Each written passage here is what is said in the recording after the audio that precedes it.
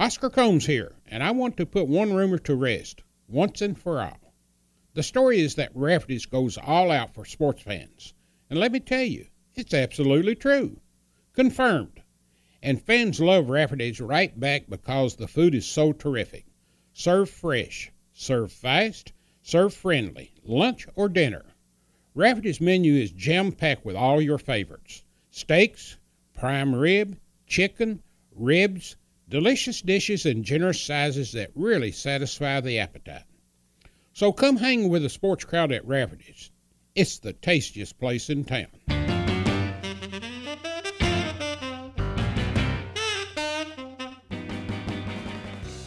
Welcome to Conversations with Oscar Combs, presented by Rafferty's and Double Dogs Chow House. Episode 94 features one of the most underrated players to wear the blue and white, Kevin Grevey. From Hamilton, Ohio, Kevin Grevey was a member of Coach Rupp's last freshman team and Coach Hall's first 3 years at Kentucky during the early 70s. His reputation as a prolific scorer out of high school followed him to Kentucky, where he led the JV freshman team, averaging 22 points a game. That freshman team was known as the Super Kittens, and they were the biggest show in town. The difference between playing JV and practicing with the varsity at Kentucky with both Coach Rupp and Coach Hall might not be what you would expect. Kevin Grevey led the Super Kittens to a 22-0 record, and it was the foundation for a memorable senior year 3 years later. Despite a tough overall year for the Cats during Kevin's junior year, he was still able to be recognized as an All-American and first-team All-SEC. If you never thought Kentucky fans never stormed the court or threw a few oranges in Memorial Coliseum, Kevin's version is quite different. 4 games into Kevin's senior year, the Cats took on Indiana, and if you need one more reason to dislike Bobby Knight, Kevin will give you one. As Kevin Grevey's senior year came to a close, him, along with Jimmy Dan Connor and Mike Flynn, was able to get revenge on the Hoosiers and leading the Cats to the Final Four. He's a 2-time SEC Player of the Year, multiple All-American recipient, and at the time he was the second leading scorer in Kentucky basketball history. There's a reason why this soft Southpaws jersey hangs from the rafters at Rupp Arena. This is Conversations with Oscar Combs, presented by Rafferty's and Double Dogs Chow House, and his guest, Kevin Grevey. Kevin, been a long time since the 70s. You came in at a time that there was changing of the guard, so to speak. Certainly did, Oscar. Long time, but still fond memories from those days in the early 70s here at Kentucky, for sure. When you came in, you were actually being recruited while Adolph Rupp was still the head coach. I sure was. So was it Adolph Rupp recruiting you, Joe Hall, the two together, and were you aware of what was about to happen? I was made aware of what was about to happen. I was being recruited by Joe B. Hall and T.L. Plain. They would be coming to my high school games occasionally, and during that time, Coach Rupp was certainly the head coach. I had great respect for Coach Rupp, but I was told that he wasn't going to be the head coach at Kentucky when I got there. And I wanted to know who was going to be my coach. You know, if Coach Rupp ain't going to be there, I said, Coach Hall, are you going to be my coach? And he said, yes, I'm going to be your head coach. I kept thinking, well, wonder if that doesn't happen. You know, wonder if Coach Rupp does stay there. And I really didn't want to play for Coach Rupp because he wasn't recruiting. It was Joe B. Hall that was recruiting me. And I loved and Dickie Parsons. I mean, I loved the assistant coaches, and I really liked Coach Hall. And he made me feel that I was able to play at Kentucky. I was a little unsure my skills, and how do you know I can play? I know I can. You play. mean you ever doubted that left-handed jump shot? Well, no, I didn't doubt my jumper, but I didn't know if it was going to work in Memorial Coliseum in Kentucky. And I knew it was working just fine at UD Arena or Cincinnati, going to Miami of Ohio. They were, I would go to their camps. I knew the players. I didn't know the Kentucky players. I wasn't familiar with Kentucky. I was aware of the traditions. My dad had a big influence with me. He was a basketball player at Xavier. And so he was the one sort of guiding me a little bit through the whole maze of the recruiting and all the uncertainties. So I was pretty much given a promise that Joe B. was going to be my coach. And Oscar, I still wasn't convinced, and then I remember Jim Dinwiddie coming to my house, and he had a message from the president of the university. If there's any doubt, Kevin, Joe B. Hall's going to be your coach. And that was enough for me to believe that that was going to take place. Now, if I can just add one other thing to this. When I got here to Kentucky, I avoided Coach Rupp as much as I could. I was almost intimidated with him.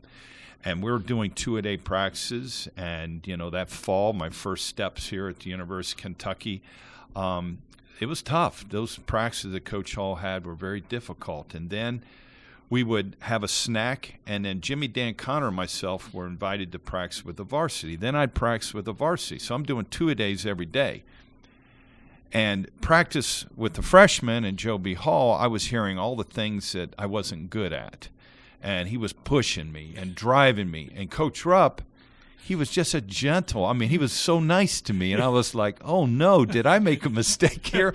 Coach Rupp is awesome. The wrong ones. He is so nice. He's like a grandfather figure. And then I warmed up to him. And he was calling me, I don't know if he knew my name, but he was, Lefty, you are stroking it. You're going to be great. You just keep playing the way you're playing against Tom Parker and these guys. And if I can have an opportunity to coach you, that'll be the greatest pleasure. I really want you. So I was really confused, and I was telling my dad this. He said, don't take sides. Just let it develop, and if Coach Rupp likes you and he does become the coach, great. If not, well, you know that Joe B. recruited you, and he has great respect for you too. So it all worked out.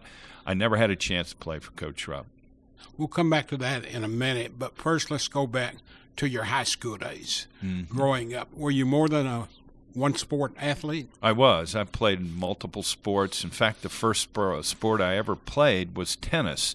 My mother was a good tennis player, and when I was kids growing up in Hamilton, she used to drive my sister and I to Middletown, Ohio when we were little, and we would go to Middletown, Ohio. They had the best teacher.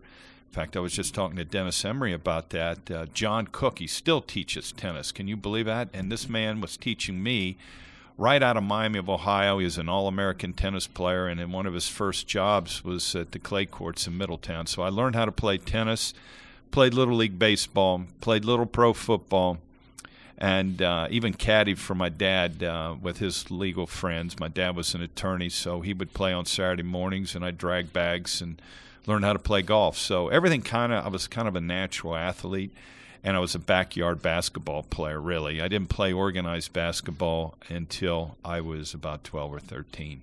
Did you ever give any consideration to playing another sport in college? If I would have, it would have been baseball. I was a good pitcher, and I played a lot of Muni League, Summer League ball. But once I got to Kentucky and I saw the commitment it took to play on Kentucky's basketball program, then I was like, oh my, I'm just not going to have any gas left in the tank in the spring to play baseball. This is all in when you play at Kentucky. So I didn't even think about it. And if I didn't have such a great relationship with my teammates and Coach Hall, I probably would have played another sport. But then we traveled, in the summers, and we had a lot of activities, and I played for the U.S. team in the summer. There would have been no way I could have I would have had to give up that opportunity to go to Australia, to go to China, and do things like that as a college basketball player from Kentucky. And those were very valuable to me. I wanted to travel, so that's why I stayed with one sport. You had quite a high school career there. You were Mr. Ohio, co-MVP your senior year. What schools did you consider? I know a lot of people down here forget, but Dayton was really a big-time basketball. Sure was. They went to the Final Four my sophomore year. And I still think that's one of my favorite arenas. Oh, I love UD Arena. Got a special feeling for that arena. Last time I played there, I think we beat Indiana. Is that right, Oscar? I think that was it. 92-90, as a matter of fact. The one TV shot of one lady near the end of the game was priceless. Yeah, Bobby Knight's wife, just in tears. And, those are UD Arena, I used to go to summer camps there, Oscar, and when I was in high school, and I would go to Miami of Ohio. Darrell Hedrick was the coach there. Don Donaher was the coach at Dayton. Tay Baker at the University of Cincinnati. I also was considering Ohio State. Fred Taylor was a great basketball coach. And all those coaches I just named, they were kind of retiring. They were kind of getting in their elderly years. And I was afraid if I went to any of those Southern Ohio schools, I wouldn't be able to play for the coach that was recruiting me. And that was very important to me. I didn't want to get caught up in a coaching change. So I eliminated those eventually, and it came down to Kentucky. And once Coach Hall convinced me that I had what it takes to play here at Kentucky, I didn't look back.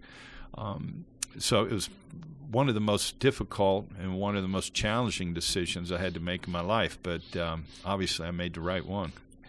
When was the first time you heard of University of Kentucky basketball? I used to listen to it on the radio. I used to listen to games, my grandparents were from Crab Orchard, Kentucky, on the Greevy side. So we would vacation here in the summers. I mean, boy, we had a big trip down to Lexington, Kentucky from Hamilton, and we would stay at the Campbell House, and there were all tobacco fields around that Campbell House, and I never seen tobacco fields. So my sister and I, we used to sneak out of the room, and we would cross the street, and we would go in the tobacco fields and pull leaves off the plants and take them back for souvenirs. And our weekends were back here to Lexington, and so I was familiar with Kentucky probably when I was, 8, 9, 10 years old. When you come to Kentucky, it is the beginning of the last year of Adolph Rupp. You're playing on a freshman team at a time when freshmen were not allowed to play varsity. Mm-hmm. Your team came up with an attraction of a name called Super Kittens. The stories are legendary, and sometimes they get embellished a little bit over the years. Mm-hmm. But there were actually times when you would go out in a freshman game, and there'd be more fans in the stands for the freshman game than would remain for the varsity game. How did that play on you guys that were freshmen as players, and then how did the upperclassmen react when they saw people leaving the arena before their game started? Well, it's true. We had sellouts for our freshman games. We would play on the road in other SEC venues, freshman game, and it'd be half-full arenas. As the season was going on, we started filling even road arenas because there was a curiosity. Who is this number one freshman team from Kentucky? We got to check these guys out. So as we were proceeding through the season and we were undefeated, I think we were 22-0 if I'm not mistaken. It's the only undefeated team I had ever played on, and it was thrilling to be able to go out there and to perform the way we did. We were so together as a group, and we got better and better. You know how freshmen were a little green, but we were maturing, getting better. As I mentioned earlier, I was practicing with the varsity. Jimmy Dan did. We were in such fine shape, and that ball really moved, and we were scoring points. I mean, I think we averaged over 100 points, 110, 112. It was so much fun. And practices were fun because we would scrimmage the varsity, and Coach Rupp did not want those freshmen, as much as he liked us, and he was respectful of us. He just wasn't going to let those varsity guys lose. So he'd had student managers. We had some of the worst calls in those practices, and we knew, every one of us knew, Coach isn't going to let us win. He's not going to let us beat these varsity guys. And we got to know those guys very well, and there wasn't any animosity whatsoever. I never felt like there was jealousy or envy or even wishing that any of us would fail. I mean, they were great to us. Those varsity guys showed us how to be Kentucky basketball players. I'm forever grateful. The Ronnie Lyons and Jim Andrews and all these guys were just terrific. There was something really, really special about the Coliseum. Mm-hmm. And while it was still around for a few years after you left, I think one, in fact, 76 was last year here, reflecting back on it, the immediate 8 or 10 years after that, once you went into the pros, how did you look back at the Coliseum versus the new Rupp Arena? It's like going to church, man. I tell you what, it was humbling. I have to admit, after I graduated from Kentucky, I came back. I never came back after my rookie year to see a game played at Memorial Coliseum. The first time I was able to get away was All-Star break in like 78. And then I started coming back to games. But those were all at Rupp Arena now. And I remember one summer day I had to come here for something. And I said, I haven't been in Memorial Coliseum since the last game I played. And every senior remembers your last game. And it was against Mississippi State. And I remember Rick Roby stole all of our thunder. He had a magnificent game. I think he had the best game his freshman year against Michigan State. I had maybe 27 points, had a good game. I wanted to go out right, and he was spectacular. And but that was the last game and the last time I'd ever been in Memorial Coliseum. And when I went back, it was about like 1981 or 82. Can you believe that? It was like 7 years or so. And I walked down those steps, and I started tearing up. I really did. I was like, oh, my God, this is where it all started. This is where it happened. And by this time, you were wearing a big ring. Yes, I was. I had won a world championship, and, I lost in the finals in Ohio in high school, lost in the finals in Kentucky, and finally I got that championship ring, and it made me whole as a basketball player.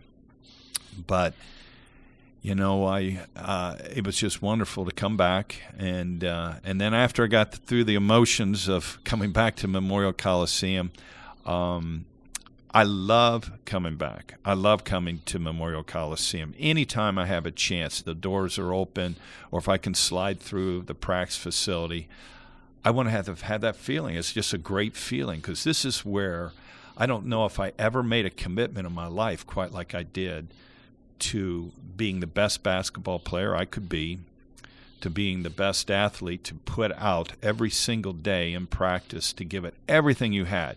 It's okay to do it one day. Some people say, well, I'm going to go lift weights and I'm going to work to failure. Well, try going to failure, playing basketball, every single time you took it. And you really had to trust your coach and your teammates to put that kind of effort in. Not everybody put that effort in, I don't think, on my team, but I know I did. I mean, when we had walls to run, I tried to, run them as best I could, and line drills, and do everything right. And Coach Hall really was the one that stressed me. That said, when we have a contest, you win it. When we have a running drill, you win it. He only had to tell me that once. Maybe he told it to the other guys, but I won them all. I just wasn't going to let it happen. So anyway, going back, I think that's why it was emotional, because how much I really wanted to be successful here at Kentucky. Did you attend all the home varsity games? Of course I did. Tell me what your feelings were for that last home game for Adolph Rupp. Well, the last actual game was in Dayton, Ohio, in the Correct. tournament. The last home game, there was still hope with Coach Rupp that he was still going to coach. I'm not sure in his heart he thought it was his last game.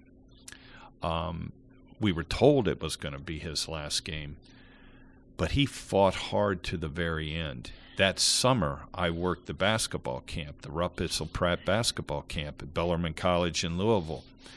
And I would go up to his room and collect my check for working as a counselor for that week. And he was even telling me then he was coming back. So I'm sure it had to be quite painful for Coach Rupp to have to be told he can't coach anymore.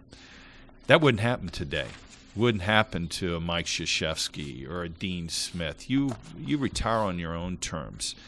But can you believe there was in the state of Kentucky a mandatory retirement age? Which is not there now. Of course not. And it wasn't fair, and he knew that. But a great man like that, it just shouldn't happen. He shouldn't have left that way. So you're into a new era. Mm-hmm. The Super Kittens have graduated. Now it's all in their basket. And, of course, there's still a nation divided, if you want to call it Big Blue Nation, going into that year. You had your O-liners, the people that were, 50s, 60s, 70s, who felt like you're talking about there, you should have had to retire. Mm-hmm. And then you had the others that say, hey, we got to move on. Yeah. It's over now. Right or wrong, it's over. You got to move forward. Did you all feel any of that pressure going into that next year? No question about it. You're an extension as a player. You're an extension of your coach. Every leader, he's got to build trust in. And we were looking for Coach Hall for direction.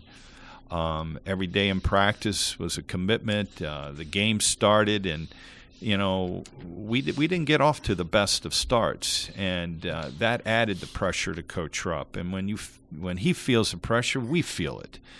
And I don't think we really felt freedom until we got into the middle about the SEC season, when we started really getting traction and starting realizing, hey, we can win an SEC championship. We can do something special. We're good enough. You opened at East Lansing and lost. We won, but we should have lost. Then you lost the next 3 in a row. Yeah. And, boy, the Bluebirds had to be out. Oh, heck yeah. Yeah. Well, we were fortunate to win at East Lansing. I remember I think I had my worst game as a Kentucky Wildcat. I had 6 points. It was deer in the headlights. I was struggling. I felt a lot of pressure. Hey, come on. When this is your first varsity game, there's pressure enough. And we started a couple of sophomores, and we were green, and we were able to win that game. I remember G.J. Smith had a good game that game. Well, you're good on numbers. Yeah. You had 6. Yeah, I remember. It was the worst game I ever played. You go through the season, you get it sort of turned around. Mm-hmm. A lot of people like to say that weren't around when you and I were, that Kentucky fans never stormed the court. Now, they haven't at Rupp Arena. There's barricades up. They did. They did at the Coliseum, trust me. Yes, they did. When we beat Tennessee for that was here at Memorial Coliseum. Last game of the season. Last game. Nationally televised. We really wanted this, certainly for us, vindication for all the pressure we had to go through, and for all those uncertainty Kentucky fans that thought maybe Coach Hall didn't belong at the helm. We wanted this for Coach Hall. We wanted it for validate the Super Kittens, to come in there and do what we did. It was awesome. It was maybe, I started out the season my worst game ever as a Kentucky Wildcat. I may have had the most efficient game in that SEC championship. I can remember that game like it was yesterday. Boy, that place was rocking. It was. Like before the game, the students would line up around the front. Yeah. For like 2-3 days ahead of time. They sure did. And the cafeteria always passed out oranges, about 2-week-old oranges. Ray Mears told me later in life that that when they would come in there, that they were forced to walk down in front of the students 2.5 hours before the game just to get to the locker room. And he said, I would look up the scoreboard and I would say it said Kentucky 10. Yeah, that's funny. Well, I know there were some oranges thrown from the stands. They had to come out there with the squeegees, get the orange juice off. There was a lot of hate. Ray Mears and his program, they were tough, though, man. They could defend in that 1-3-1 zone defense that they had, and every possession was so important. Yeah, they were hard to play against, but if we didn't play our best game, we would have lost to Tennessee. But thank God we had the home court advantage my sophomore year, and we were able to win the SEC tournament. And we carried Coach Hall off the floor with that win. And so the next year you think you're really ready to roll. Mm-hmm. But you're missing a key ingredient in really having it. You didn't have a true big man, did you? No, Jim Andrews graduated, and Jim was really our most valuable player our sophomore year. He, I think, was our leading scorer and our leading rebounder. And Jim was 7 foot tall, athletic, could block shots, protect the rim. One of the best athletes at 7 feet you would ever see. If you see Jim now, he's gained a little weight. He wouldn't think that this guy could go up and nearly hit his head on the rim. He was such a great athlete. So we were all playing our positions my sophomore year. When Jim Andrews graduated, everybody had to shift. Bob Guyette and Jimmy Dan Connor, they were forwards. I was a power forward. Bob Guyette had to play some center. We really, Steve Lottmuller even was playing some center. So we were small. We couldn't defend the rim, and everything was an effort. And thank God we didn't have a losing season. We would have been the first to have a losing season. 13-13 is not acceptable here in Kentucky. That was Joe's worst season. Mm-hmm. It also was sort of a come down on by some that, hey, you've got the Super Kittens and you can't even have a winning year. Mm-hmm. And basically those are people who didn't understand you didn't have a true center to go in there. So you go into the offseason between your junior and senior years, and you had a high your freshman year, a good year your sophomore, then your junior year. What's the mindset of the team going into 74-75?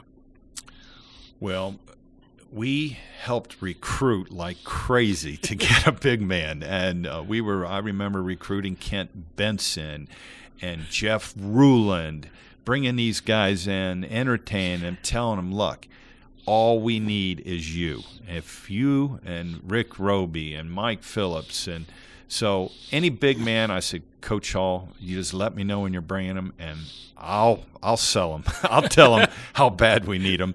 And we ended up getting 2. We ended up getting Roby and Phillips, and that was very important that summer to recruit them. And then our mindset was, we're gonna have the greatest year. We're going to have like we did our freshman and sophomore year, and we're going to win a championship. And I think that summer, after we were able to sign these 2 studs to come here and join us, that trip to Australia that we took as a group, we played like 15 games over there. It brought us together again. So if there was any friction or any ill feeling from that 13-13 season, it was washed away down in the Southern Hemisphere, hanging out, having a good time with the guys and playing and that extra practice. And we started seeing how good we could be that summer. You come back with 4 or 5 veteran players that's going to play a lot. Mm-hmm. And then you add Robin Phillips and a couple guys named James Lee and Jack Givens. Oh, boy. Yeah. And you put not many people would have thought that 4 freshmen and 5 seniors would blend as well as you did.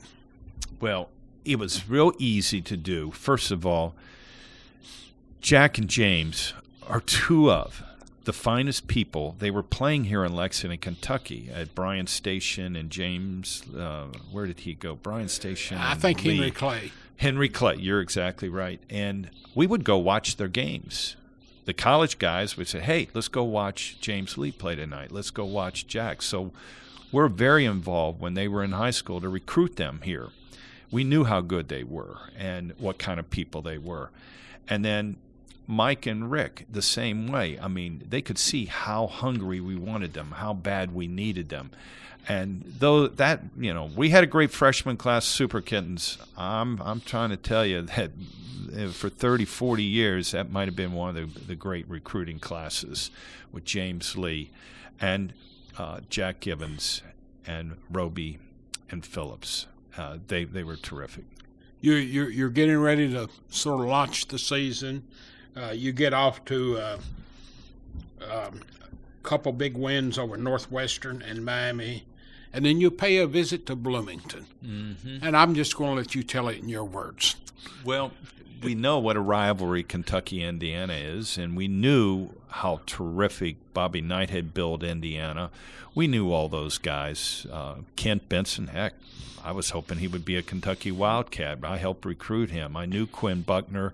I spent a lot of summers traveling with the Americas team over in China. I knew him. Steve Green, who was a terrific player. Scott May.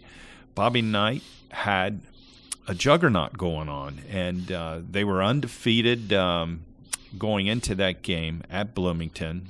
And we knew that, it was early in the year, but this was our big test. If we think we're good, we're going to have to bring it at Indiana. We thought we were ready. No. We got just smashed. When we lose by 22 points, maybe it could have been a 30-point loss at that point. 24, 98-74.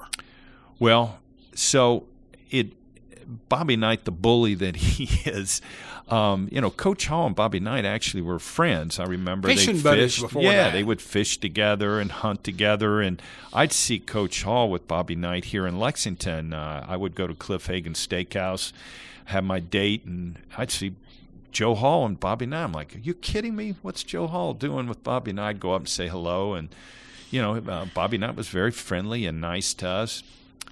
Well, he wasn't so nice to us in Bloomington. And during that game, Coach Hall could see that the game is over. We're down 25 or 6 at that point, and he took us out of the game, and he took all the starters out, and I'm sitting right next to Coach Hall. It was a dead ball, a timeout, and Indiana takes the floor with about 3.5, 4 minutes to go, and Bobby Knight had all his starters in on that dead ball. And Joe looked at him, and he really didn't say, he just said, hey, Bobby, how bad do you want this?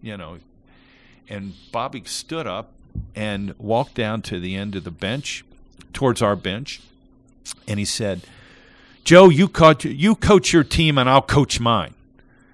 Well, Coach Hall stands up, and he said, Bobby, what do you want, blood?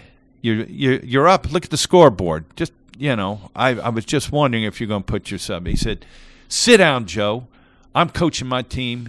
You don't coach your team. And Coach Hall kept walking towards Bobby Knight, and the two of them met. Now I lost track of what they were saying to one another. But I did stand up, and I was ready to, defend Coach Hall. And the next thing you know, Coach Hall turns his back on Bobby Knight, starts walking back to our bench, and Bobby Knight slaps him in the back of the head. And Joe's glasses go flying out on the court. And that's when we grabbed Coach Hall, and that's when, it got ugly. And they really started saying words to one another. I understand most people were concerned on what Len Nance might do. That's right. You didn't want to mess with Len Nance. We all knew that, he was a former CIA guy, and, his hands were insured by Lloyd's of London. So there was no question about it. It could have got real ugly, and as ugly as it was, it could have gotten worse. And we went back into the locker room. Coach Hall was humiliated right out there at center court by Bobby Knight with a low blow. And we were humiliated as players. We just got beat down.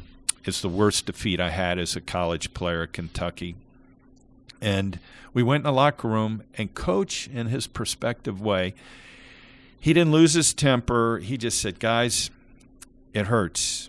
Remember this. Remember how bad this hurts. We got a long way to go. Obviously, I don't have anything else to say. This is enough to know that we got to get back to work. We have to regroup. I believe in you guys. I know we're better than this, but just remember how bad this feels. I've had a couple players, Jack for one, who told me you only had less than 48 hours before you played North Carolina in Louisville.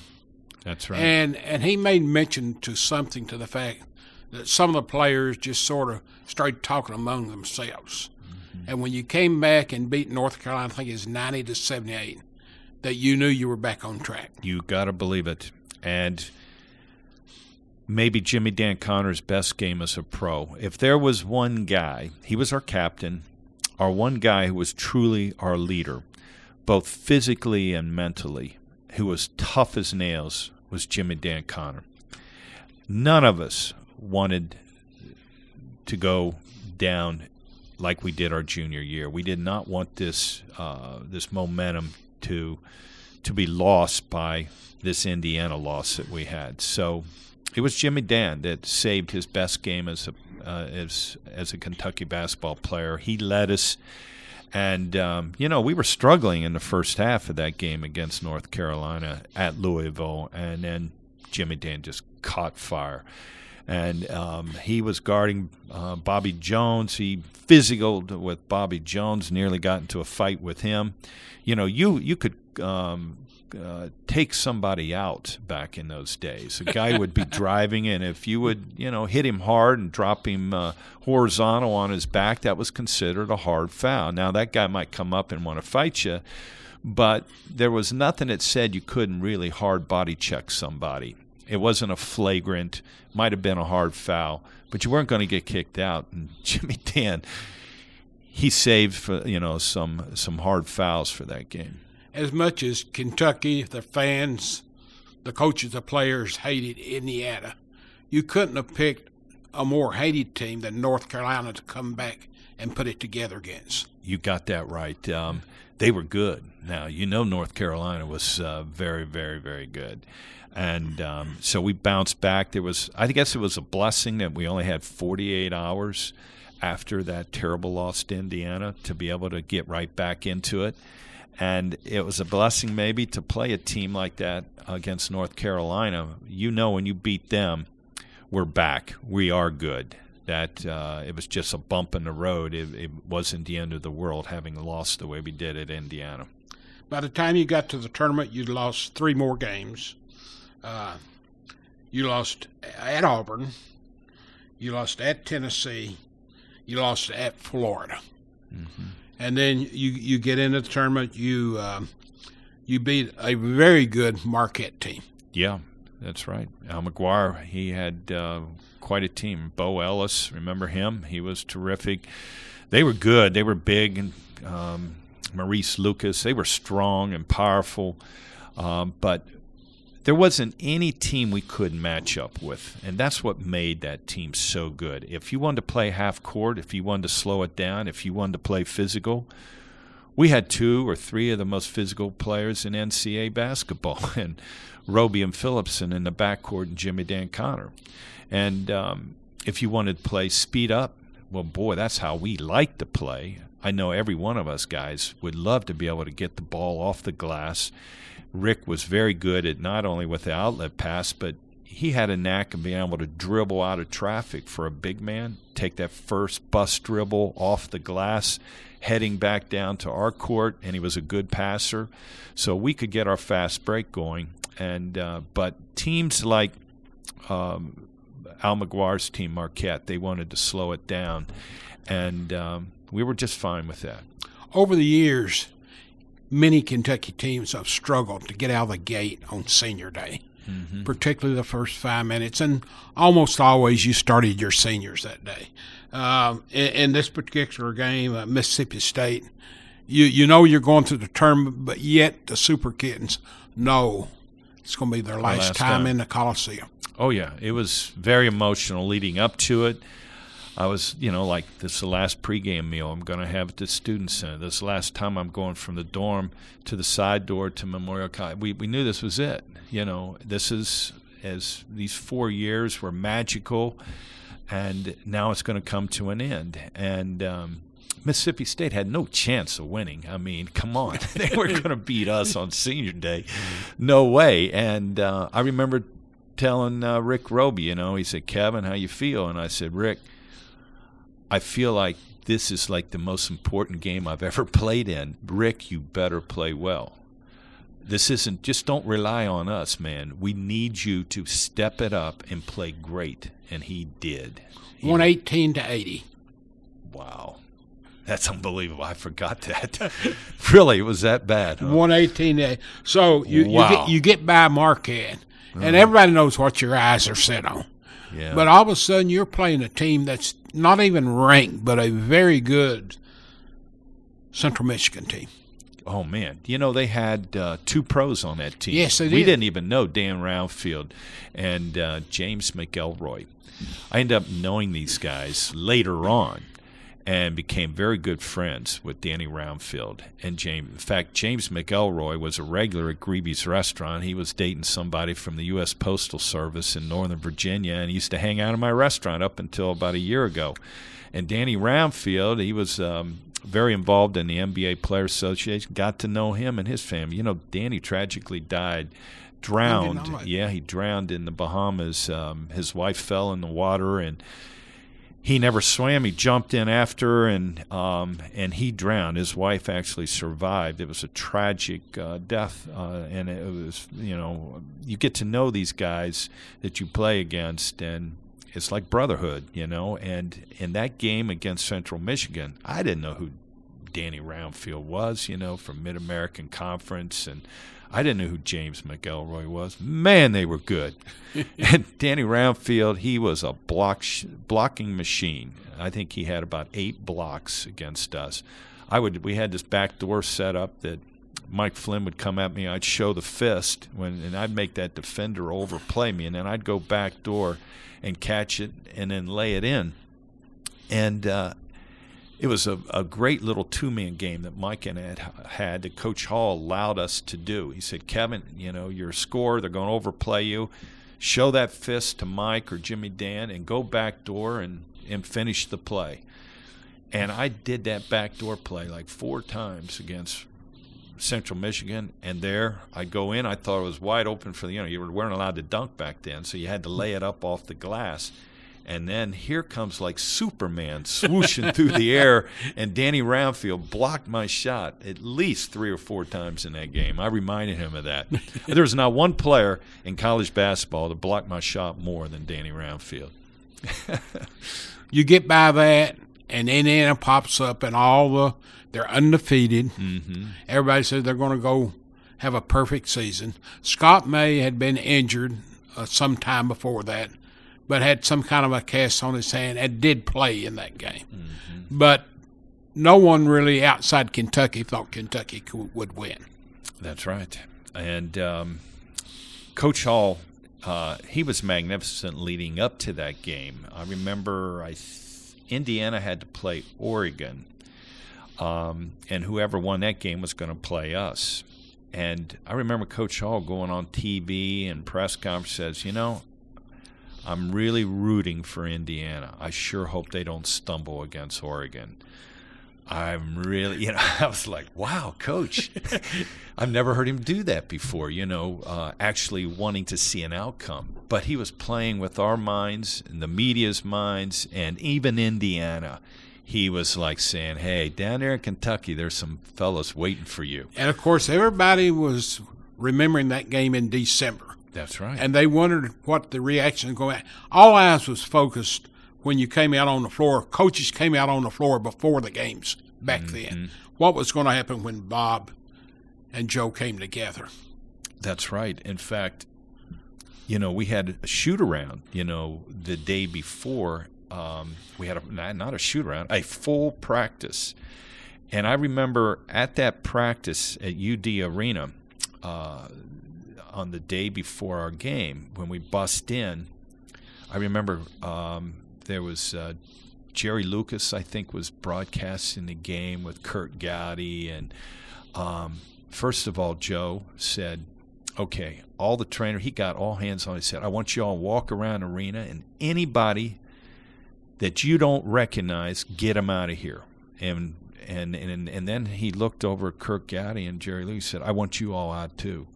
And they said, Coach, we're with CBS Broad. He says, Where'd you play college ball, Jerry? Well, I played at Ohio State. Who was your teammate? Bobby Knight. Get out. Get out. Can you believe that? He kicked out Jerry Lucas. Well, Jerry, instead of making a big deal of it, Kurt Gowdy stayed, and he said, Jerry, go ahead and leave. And he left the arena. He did not want anybody to see what our game plan was going to be. And, of course, we talked about it a couple days leading up to it, how we were going to have to match up physically. He said, look, how many fouls we got here? Kevin, you got 5. Jimmy Dan, you got 5. He said, well, I'm counting 105 fouls we have here. He said, we're going to make this a bloody game. We're going to go out there, and he said, the first play we're going to do is pancake. He said, you know what a pancake is? Well, the only pancake I know, Coach Hall, is one you put syrup on. He said, well, I'm going to show you what a pancake is. And he said, Bob, you're the one that's going to lay the pancake. You're going to hunt. I don't care who it is. Kent Benson, Steve Green, Scott May. And as soon as they come down and set a pick on you, I want you to flatten them. Just take them out and let them know you're going to come here with these moving picks. There's going to be no moving picks today. There aren't going to be any more moving picks. We're coming through it, fellas. And that's how the game started. Bob Guy laid out a pancake. And it was pretty common back then for whoever played Indiana to work the officials before the game. Right. They're going to set moving pick, moving pick, moving pick. They set every pick was a moving pick. So, it's tough enough to go through a pick. You either got to go under it or over it. But if they're moving, they're making that angle so difficult for you that player who you're guarding is going to get a free path to the basket. It's just impossible. He's gone. You can't play man-to-man basketball if the officials allow moving picks. We know that. We've seen enough basketball. Anytime that high pick comes, and if that big center shifts his hips or whatever, that's called. But back then when you played Indiana, they never called those moving picks. So we were going to make sure either we were all going to foul out or they're going to have to start calling them or they're going to have to stop setting them. And that's exactly what happened. Early in the game, if memory serves me correctly, missed some shots. Mm-hmm. Is it true that Joe called timeout and said, you guys missed 8 shots, now shoot 16 more? Or something to that effect. He said, this game isn't going to be won or lost by missed shots. He reminded us, remember how we're going to win this game. We're going to do it defensively. We're going to do it physically. And our defense is going to create offense. We got to stay with the plan. You guys had good looks. Keep shooting. I don't mind a coach, saying, hey, look, our shots aren't dropping. That's not a direct insult to me who's shooting and missing them. If that coach reminds us they were good shots and he tells the team, Kevin, keep looking and hunting for good shots. And so that's just, I got to stay aggressive, right? I mean, if the worst thing you can tell a shooter or a team is, hey, we're missing our shots and we're going to have to start taking the ball to the basket or start trying to draw fouls. Now we're defensive. Now we're thinking. We have to be reactionary out there. So we stayed with our play, and eventually our shots started falling. And I'll tell you what, you got to single out a player in every game who is your emotional leader, somebody that just bows their neck and just tightens the situation. It was Mike Flynn. Going against his home state team. You got it. Mike Flynn, Mr. Indiana.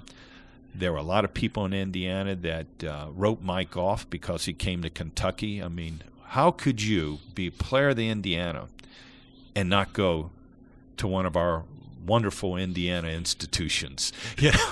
And Mike came to Kentucky just putting a little more salt on the wound. And that was vindication for Mike. You got a pretty good lead. It got a little bit tight at the end. Oh, boy, did it ever. We had a nice lead.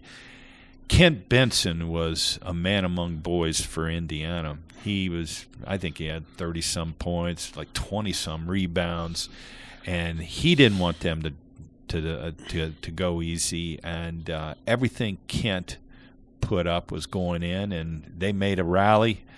And I remember we had to call a timeout. There was a scrum. There was I remember leaving the huddle, and a very important thing for a coach to do that now that I'm 65 and is to remind you how many fouls you have left, how many timeouts. You got to let the guys know what's happening in this game. Some players instinctively know it. I always knew, time.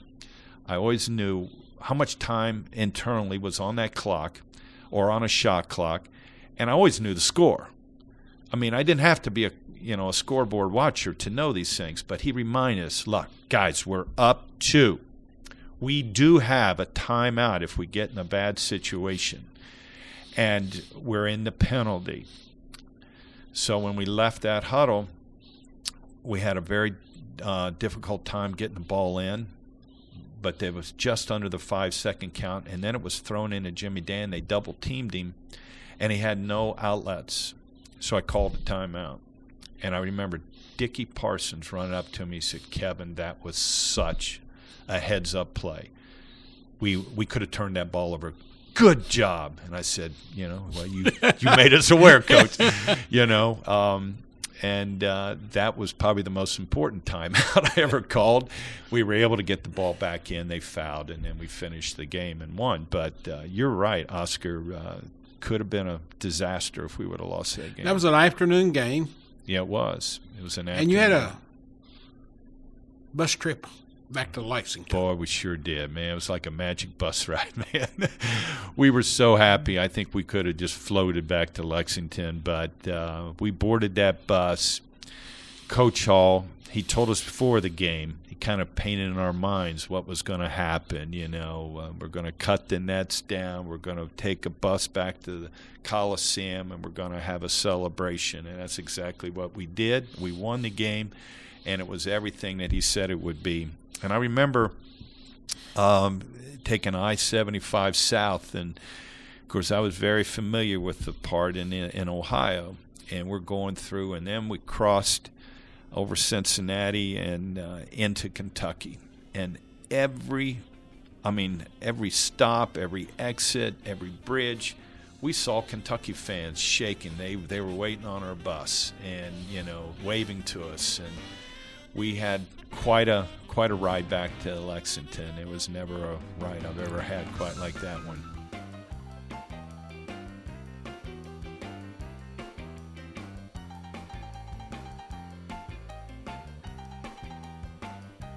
Many thanks to Kevin Greavy for joining Oscar on this episode of Conversations with Oscar Combs, presented by Rafferty's and Double Dogs Chow House. We'll have more with Kevin in part 2 of Oscar's conversation, and that will be episode 95 coming up in the future. Another super kitten that Oscar's interviewed is Jerry Hale, and those episodes are 61 and 62, and you can find those episodes along with many others at OscarCombs.com. Be sure to subscribe to Conversations for free, and every new episode will be delivered to your mobile devices. Search for @Wildcat News in iTunes, Google Play, Stitcher, and SoundCloud to subscribe as we relive the history of Kentucky basketball with Oscar and his guest.